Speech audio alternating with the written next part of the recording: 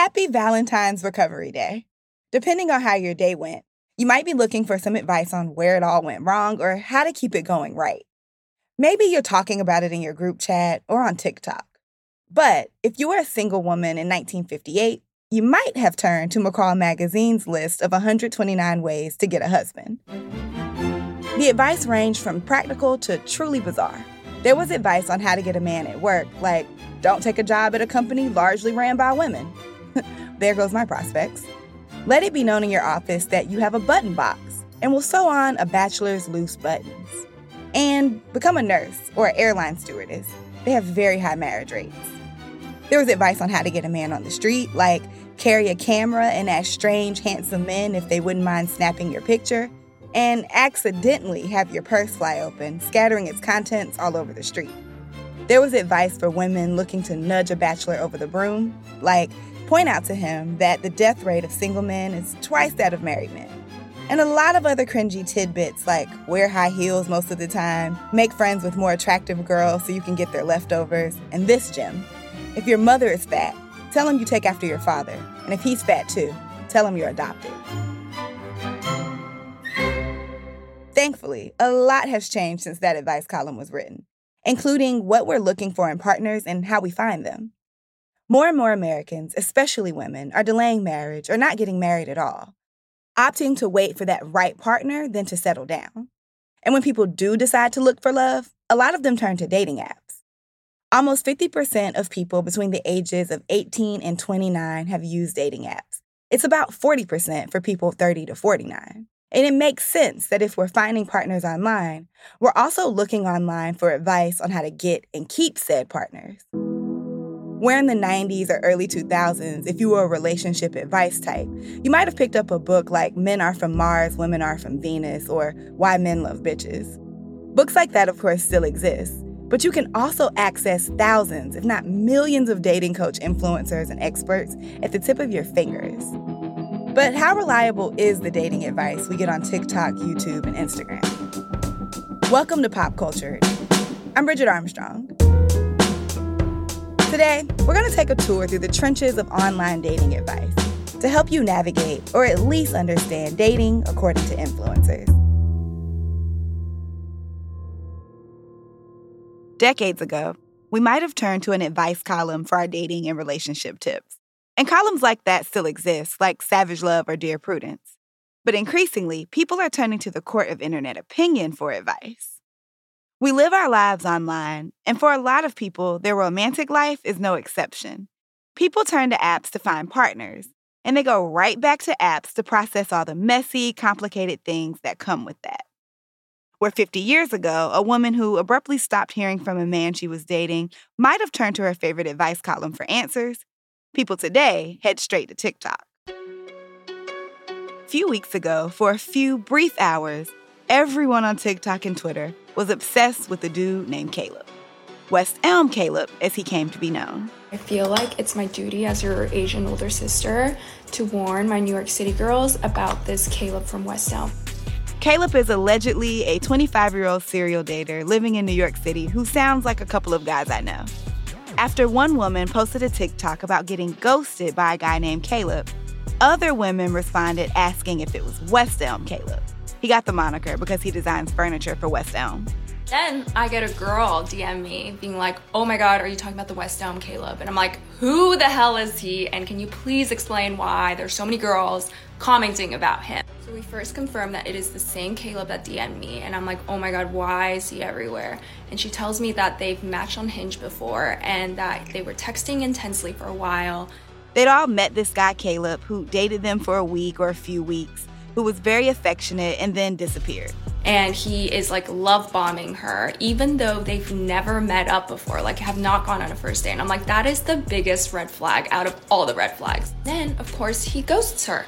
But the funniest part is this girl sends me a TikTok that another girl made gushing about her Hinge date. So 6 weeks ago, I matched with this man on Hinge and it was really fun. It was cute because this was a man that I was like, oh, I actually like him. It turned out Caleb was also a serial ghoster. And that was about the worst of it. Although he did allegedly send an unsolicited nude picture to one of the women, which is gross and never okay.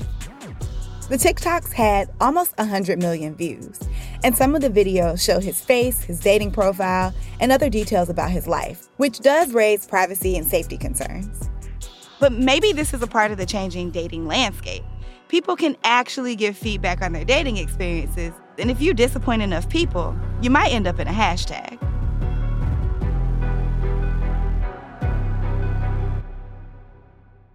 If the way we process our dating lives has changed, so has who we turn to for advice. Well, at least where we find them. Increasingly, people look to TikTok to tell them how to cook, what to wear, and of course, how to date. There are millions of posts on TikTok from people who've dedicated at least 15 seconds to helping singles and lovers in need. And while that might sound overwhelming and maybe not that trustworthy, it does open up the world of dating advice to everyone, no matter who you are or what your dating circumstance is. Run-of-the-mill dating advice of old often focused on cisgendered, heterosexual, monogamous couples. Not on TikTok. Gay advice that I wish I knew when I was 19. Here are my top 3 unwritten rules for queer people who want to date better in 2022. If you're brand new to polyamory, number 1, do not figure it out as you go. If you have a problem with your partner's other partner, 9 times out of 10, the actual problem lies with the partner that you share. Ask them about their dysphoria triggers. Ask them about their boundaries when it comes to intimate time. Ask them what you can do to be a better ally. There are also a lot of TikToks made by men claiming to give women the keys to the dating game. Let's talk about the biggest mistakes girls make when they like a guy. Number 1, they see bare minimum effort as good enough. If he is not pursuing you in any degree, and if his feelings are extremely unclear and very inconsistent, he is playing games. Here's some subtle signs that he likes you. Act like you're cold. Don't say it. See if he notices those small details, because if he does, he's paying close attention. TikToks for women from the wise women among us. Random advice for women of all ages in no particular order. Being sexually compatible with a man shouldn't override everything else. Ladies, I want to give you some unsolicited dating advice. If you want to meet men in real life, go to where men are. All right, ladies, here are 3 things that you always need to pay attention to whenever you first start talking to a guy. Here we go. Number 1, sexually charged conversation. Advice from men to men. Do you want to know the number 1 mistake men make with women? We speak to them in logic and information. That kills attraction. A lot of this sounds like the same advice they were giving out in McCall's and Harper's Bazaar 40 years ago. Here's how you can give her the best kiss that she's ever had. Grab her hair, pull a little bit, let your hands roam, and involve your entire body and hers in the kiss, and it'll make it a lot more dynamic. There's advice for snagging a rich man. Do you have a date with a wealthy man? Talk about cryptocurrency. Talk about the stock market. Please don't talk about astrology or politics. Wealthy guys love teaching people how to do things. So if you don't know like all the etiquette rules, they will show you how to do it. And a lot of advice that just boils down to break up with him. If they gaslight you, if they're emotionally unavailable, if they try to control you, then yeah, you should break up with them. Maybe you're not Gen Z, or maybe you just find TikTok to be overwhelming. There are plenty of places you can turn to on the internet for armchair expertise when it comes to dating and relationships. In fact, YouTubers and Instagrammers have been holding down the dating coach space for a while. Can this person make me happy? In order to understand if someone can make you happy, look not to how you feel about them. Look to how they make you feel. You know, my mom had the best piece of dating advice about how to tell if someone likes you or not. Yeah? Is it in his Venmo transaction history? No. How often he initiates text? I made a chart. No, if they like you, you'll know. And if they don't, you'll be confused. One thing's for sure and 2 things for certain. If a man is not for you, at some point you're gonna have to let him go. Now, of course, it's best to do this before the red flags turn into a full-blown catastrophe. That last one you heard is from Derek Jackson, a self-proclaimed relationship guru with more than 1 million followers on Instagram. Jackson's image is kind of like player turned nice guy who gives men and women the secrets to a healthy relationship. There's only so long you can make a woman feel like she's alone in a relationship with you before she gets to the point where she'd rather just be alone. Which was all good, until he was called out publicly for cheating on his wife multiple times. And of course, he went to YouTube to issue one of the most uncomfortable apologies I've ever seen. He held his wife's hand for dear life the entire time.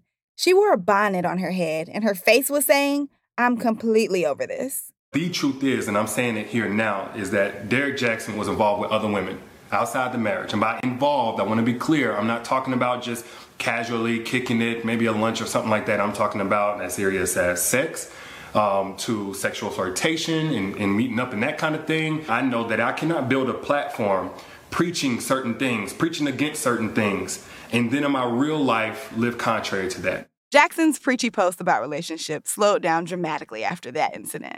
But not all dating advice on social media is targeted to single and single-adjacent people. There are plenty of couples capitalizing on their partnerships, too. Some of these couples offer relationship advice by talking about their own experiences and struggles. So that brutal honesty and that communication really, I think, is what allows us the opportunity to express how we feel and then give each other the choice to decide whether or not this is something you really want to deal with, or is this something we can really get past. And sex. And sex. That helps too. I'm a very physical person. I knew you were going to include that. I know you so well. Listen, if we're going to be honest, we're going to be honest. But a lot of them just seem like they want us to live vicariously through them. Hashtag couples goals. So we have the TikTokers, Instagrammers, the YouTubers, and the couples, who for the most part give out decent, if not sometimes vapid dating advice. And then there's the other side of this, the podcast bros. These are not just the guys who rant about cryptocurrency, although they often do that too. And not all podcast bros have actual podcasts. Some are on YouTube and some are on Instagram. And not all men who give out dating advice on podcasts fall into this category. And if you're not sure how to spot a podcast bro, when you start hearing terms like alpha male, red pill, and high value man, you're probably in the right place. There's a few things that you can do now to kind of test chicks, test women, to help you guys identify the good ones from the bad ones. My experience in dating and coaching a lot of the guys that I've dealt with and reading through a lot of the comments on people that comment on my videos is there tend to be a lot of women that are either borderline or unstable. There are so many of these types of dating coaches that there is a TikTok trend actually mocking them, where women talk about men the same way these men talk about women on their podcasts. As males grow older, their natural hairline recedes and they lose their value. That's what drew me to you, was my I was attracted to you, and with every hair that falls off, I'm less and less attracted to you. And if you start balding after we get married, which happens all too often, it's like if you're gonna let that happen, I don't know if I can stay around. It's just a preference. It's just a preference. The lane of advice these men exist in isn't new. In fact, a lot of it gives pickup artist vibes. Remember that pickup artist show hosted by that weird dude in the weird hat? A man named Mystery took 8 lovable losers. I'm petrified of trying to go up to a woman. And turned them into Casanovas. And just like the pickup artists, the advice these podcast bros give out are usually just tips on how to manipulate women and justify the manipulation. Just a few weeks ago, a clip from one of the more annoying podcasts in this space went viral when the host got shut down by IG model Brittany Renner. Men are trying to get sex, women are trying to get resources, time, attention, whatever it is that they're looking for. And a lot of girls play the game better than guys. We talk about this openly on our podcast, and we're teaching guys how to not necessarily get finesse and get what they want out of girls, which a lot of the times is intimacy. So there's really a lot to unpack here, because my first question to you is, what do you gain from telling girls that they're not special? How does that make you feel? I mean, I know everything is a joke, but I'm asking you a real question. So how does that make you feel? Because if I say you're a bitch ass nigga, that does something for me, right? One of the most infamous so-called experts in this space is Kevin Samuels. Future, the toxic rapper in chief, recently did a video with him for Valentine's Day. How much would you say you spent on women? Probably around 2-3. 2,000-3,000. It's not so bad. Nah, 3 million. Million? Yeah, every time I see a beautiful woman, I have to splurge, I have to spoil them. How romantic. Samuels popularized the term high-value men, which seems to boil down to how much money a man has and the number of people who know said man has money. Number one, in order to be a high-value man, it starts with money. Again, like it or not, I didn't put the 6-figure thing out there. It's been with us since the mid-'80s, and like it or not, that's where this whole thing starts. You can't be high value and homeless. And he spends a lot of time on YouTube insulting women's looks and their dating standards. You don't tend to see higher earning men with average looking women. Off rip. If you do see them, they got their average looking woman when they were both really young and he built his way up. And you're an average person. I mean, let's be real. You're not running Microsoft. You got a pet grooming business. You've been making 6 figures for the last 3 years. Okay. But if I looked at you and I took all that off of you, all the eyelashes and all the hair, what do you look like under there? He calls it brutal honesty. A lot of other people call it misogynistic bullying. But there seems to be a lot of people who agree with him. Samuels has over 1 million followers on YouTube. That's the thing about democratized dating advice on the internet. Everyone can find their audience.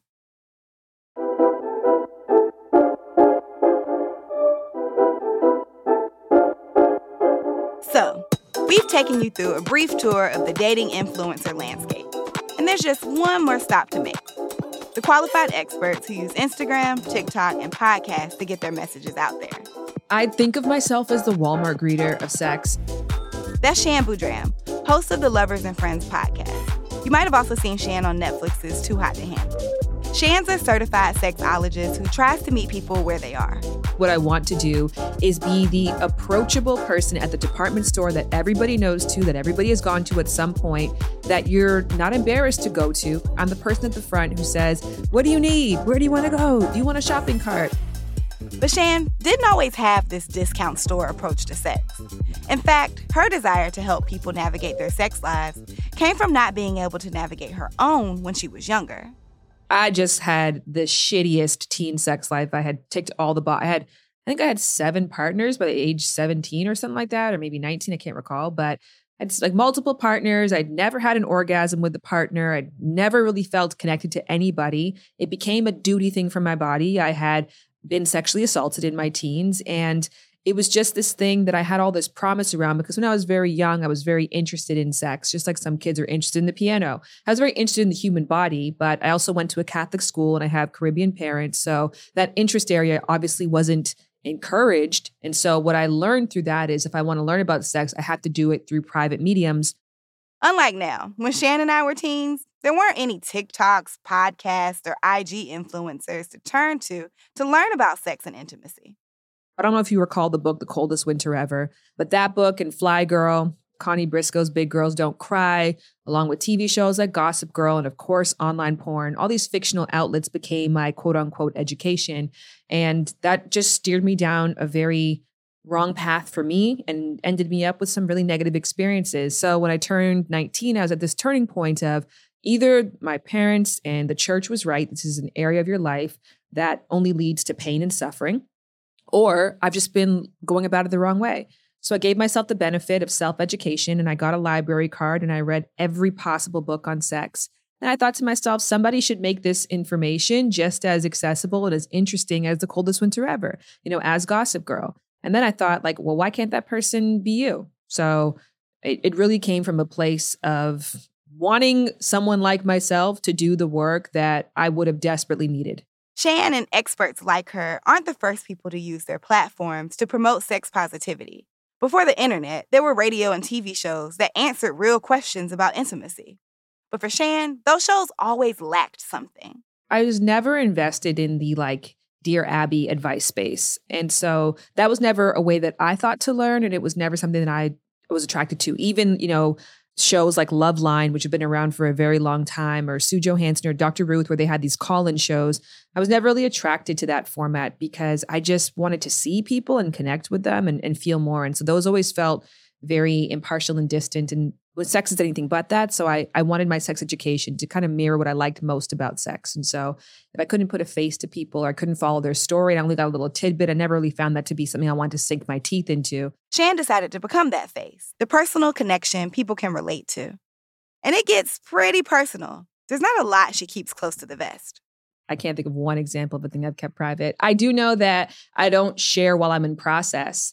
So if I'm currently going through something or there's a struggle in my life, you may not hear about it until months later, until I've done the work myself to understand it and then to be able to provide perspective. The way we interact on social media is personal. So it's hard to gain a following if people don't feel like they know you. And that's different from the sex and relationship experts we saw a few decades ago. Think about Dr. Ruth or Sue Johansson or any of the other relationship and sex advice columns we used to read. Rarely did they talk about their own experiences. Their perspective was all-knowing. They were the experts. But for Shan, that's just not realistic. Even though I do share, there's always this guilt. And I have seen it happen online where I share personal things about myself, like struggles I've had with sex drive in my marriage, right? And I talk about that. And people are like, well, how can we take your advice when you're struggling too? And so those narratives in the back of your head that you're like, I have to kind of, one, portray this perfect life so that I can uphold my expertise. But number two, you want to give people hope that at some point it becomes less of a burden, because it can be really difficult when you're in the rough patches of these things. Like if you're at a low point in your intimate life, you want to look to see that somebody has it figured out. And that's just not realistic. You get better, you know what I mean? And you go through ebbs and flows. So yes, do I still have issues? Yes. Are they anywhere close to where I was when I didn't give myself the benefit of education? Absolutely not. So I hope people can still find inspiration in the imperfection. Shan's main hope is that sharing her experiences and expertise will inspire people to have more agency in their own sex lives. The goal in me starting my work was to empower each person to be their own expert. That we have people who dedicate their life to understanding it should be very normal. And furthermore, everybody should. Kind of similar to how everybody knows how to cook to some degree. Many people should start to feel confident in their ability to provide for their bodies and their families and to nourish themselves and like what that looks like in the kitchen. So I wanted more people to become an expert and feel confident saying like, I'm good at sex because I know how to have sex with me. I'm good at relationships because I know how to be relating to me. I know how to love me. But through that, I smiled because now we're at a space where a lot more people feel empowered to put themselves in an expert role. And sometimes we see how that doesn't play out in a positive way. And Shan had a conversation with one of those new experts that didn't exactly go well. I recently had this conversation with him, and what was so fascinating and also frustrating is we just have very different realities. So I found it very difficult to have a middle ground conversation because I was talking to Kevin and then he said, well, most women want to get married and stop working. Yes, that Kevin Samuels I told you about earlier.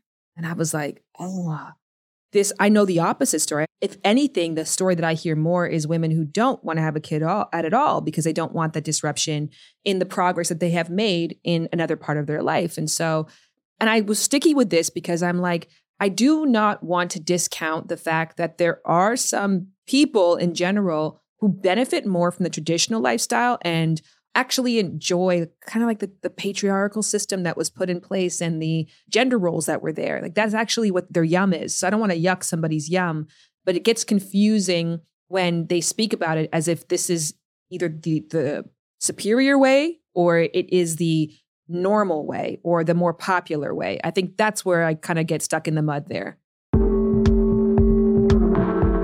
Shan doesn't seem to have a problem with folks getting their dating advice from TikToks or YouTube, or that an increasing number of people think they're qualified to give that advice. She thinks the problem with this new crop of dating experts is what they focus on talking about. I have a book called The Game of Desire, where it was basically for women to be like, get on your shit. Is dating hard? Absolutely. Historically, has it probably been harder now than it ever has been? Yes. And here's the statistical proof to back that up. And I did this in 2 pages. Like, there was 2 pages on if you are feeling exhausted by dating and if you feel that there is difficulties ahead of you and that the mountain is very high to climb, you're not wrong, you're not alone. Here is the proof to affirm those feelings, but now you have a choice. Either you're going to be like, great, I don't have to do anything, or you're going to say, what is in my power to do to change my circumstances? How do I play the game? So I'm one of the few people who does end up getting what they want in it. And then hopefully if a lot of people do that, more people, because all of us, most people want to connect. It's just very difficult right now. Nonetheless, I spent 2 pages on it and then spent the rest of the book talking about you. Like, what do you do? How do you show up? How do you make meaningful changes in your life? I find that now the conversation is flipped, where it's like 300 pages, so to speak, or 300 podcasts on complaining and outlining why things are bad. And then a footnote of like, here's how you personally can be a better person or be the change you wish to see in the market. So that's where I'm like, is it good to hear experiences and hear gripes and outline what we think is wrong right now? Sure. How much time do I got to spend on that, right? Like a lot of people find relief in Kevin Samuels' content because they're hearing their frustrations voiced back to them. And it's good for a second, right? But then once you get that comfort that like you're not alone and you're not crazy, like what do you do with that? Do you continue to keep going back for more and more and then more affirmations to get angrier and angrier? And then what does that lead any of us? It just makes the market even shittier. So that's just where I'm at.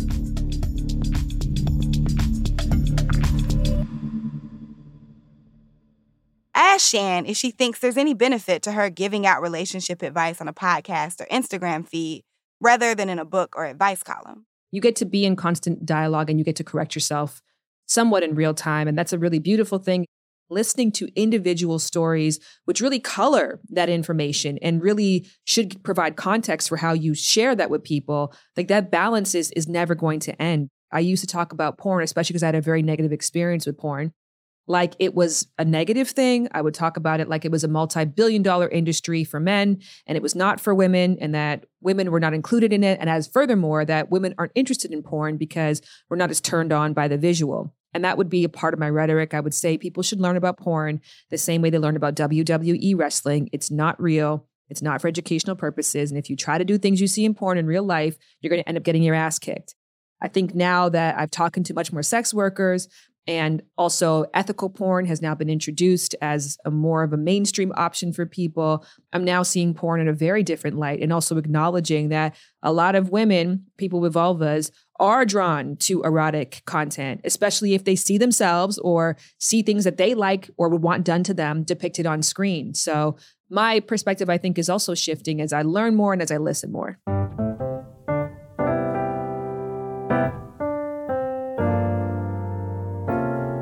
If I'm being honest, I don't know what to make of this wide world of dating advice influencers. Maybe it's not great that anyone with a phone can record a video, and if enough people watch it, they're an expert.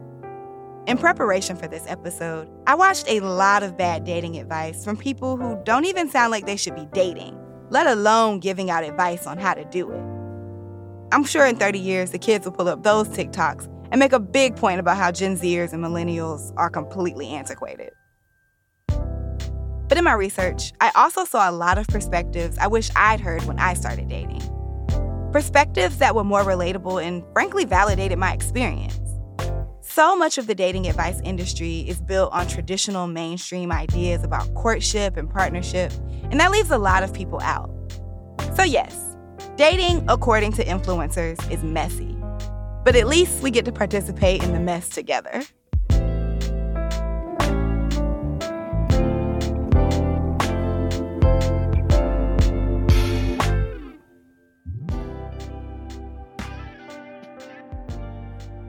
Hey listeners, February is one of my favorite months. And it's obviously not because of Valentine's Day or the weather. It's because it's a time to celebrate Black history and culture. And what a better way to celebrate than highlighting some amazing Black authors with someone who's all about Black literature. Recently, I spoke with Glory Edom, the founder of Well Read Black Girl, about her new podcast. The Well Read Black Girl podcast is just this wonderful world of literary icons. We pay homage to the literary legacies of women that I cherish, like Toni Morrison and Maya Angelou, but we also talk to contemporary writers that are just changing the world, women like Britt Bennett and Ziba Blay. We get to know them beyond the page and talk to them about just why they started writing and how they continue to improve their craft. It's a fun space where books and art and everything collide. Here are some book recommendations Glory says should definitely be on your reading list this Black History Month. First up, one of my favorites, The Bluest Eye by Toni Morrison. I think Toni Morrison was the first author that really made me love literature as I was sort of maturing into a teenager, young adult. What's the first Toni Morrison book you read? Okay, girl, it was all The Bluest Eye. It is a classic, and it looks at the life of a young girl named Nicola Breedlove. And as a young girl, she prays every day for beauty and for blue eyes, but we know that's not her reality. And it really brings us into her interior life and follows this beautiful story of a young girl becoming. It was the first book that I read that had a Black girl protagonist, and I felt like I really understood her, even though our experiences weren't similar. Just the love and the longing was there, and I really empathized with her, and I wanted to understand how I could save her in a way. And I've read this book so many times, and each time there's like a new revelation, and I understand something more about myself. So it was the first book that I fully understood like what Black girlhood meant. I think Sula and Song of Solomon are like my favorite books of all time. So Bluest Eye is like a great introduction to her work.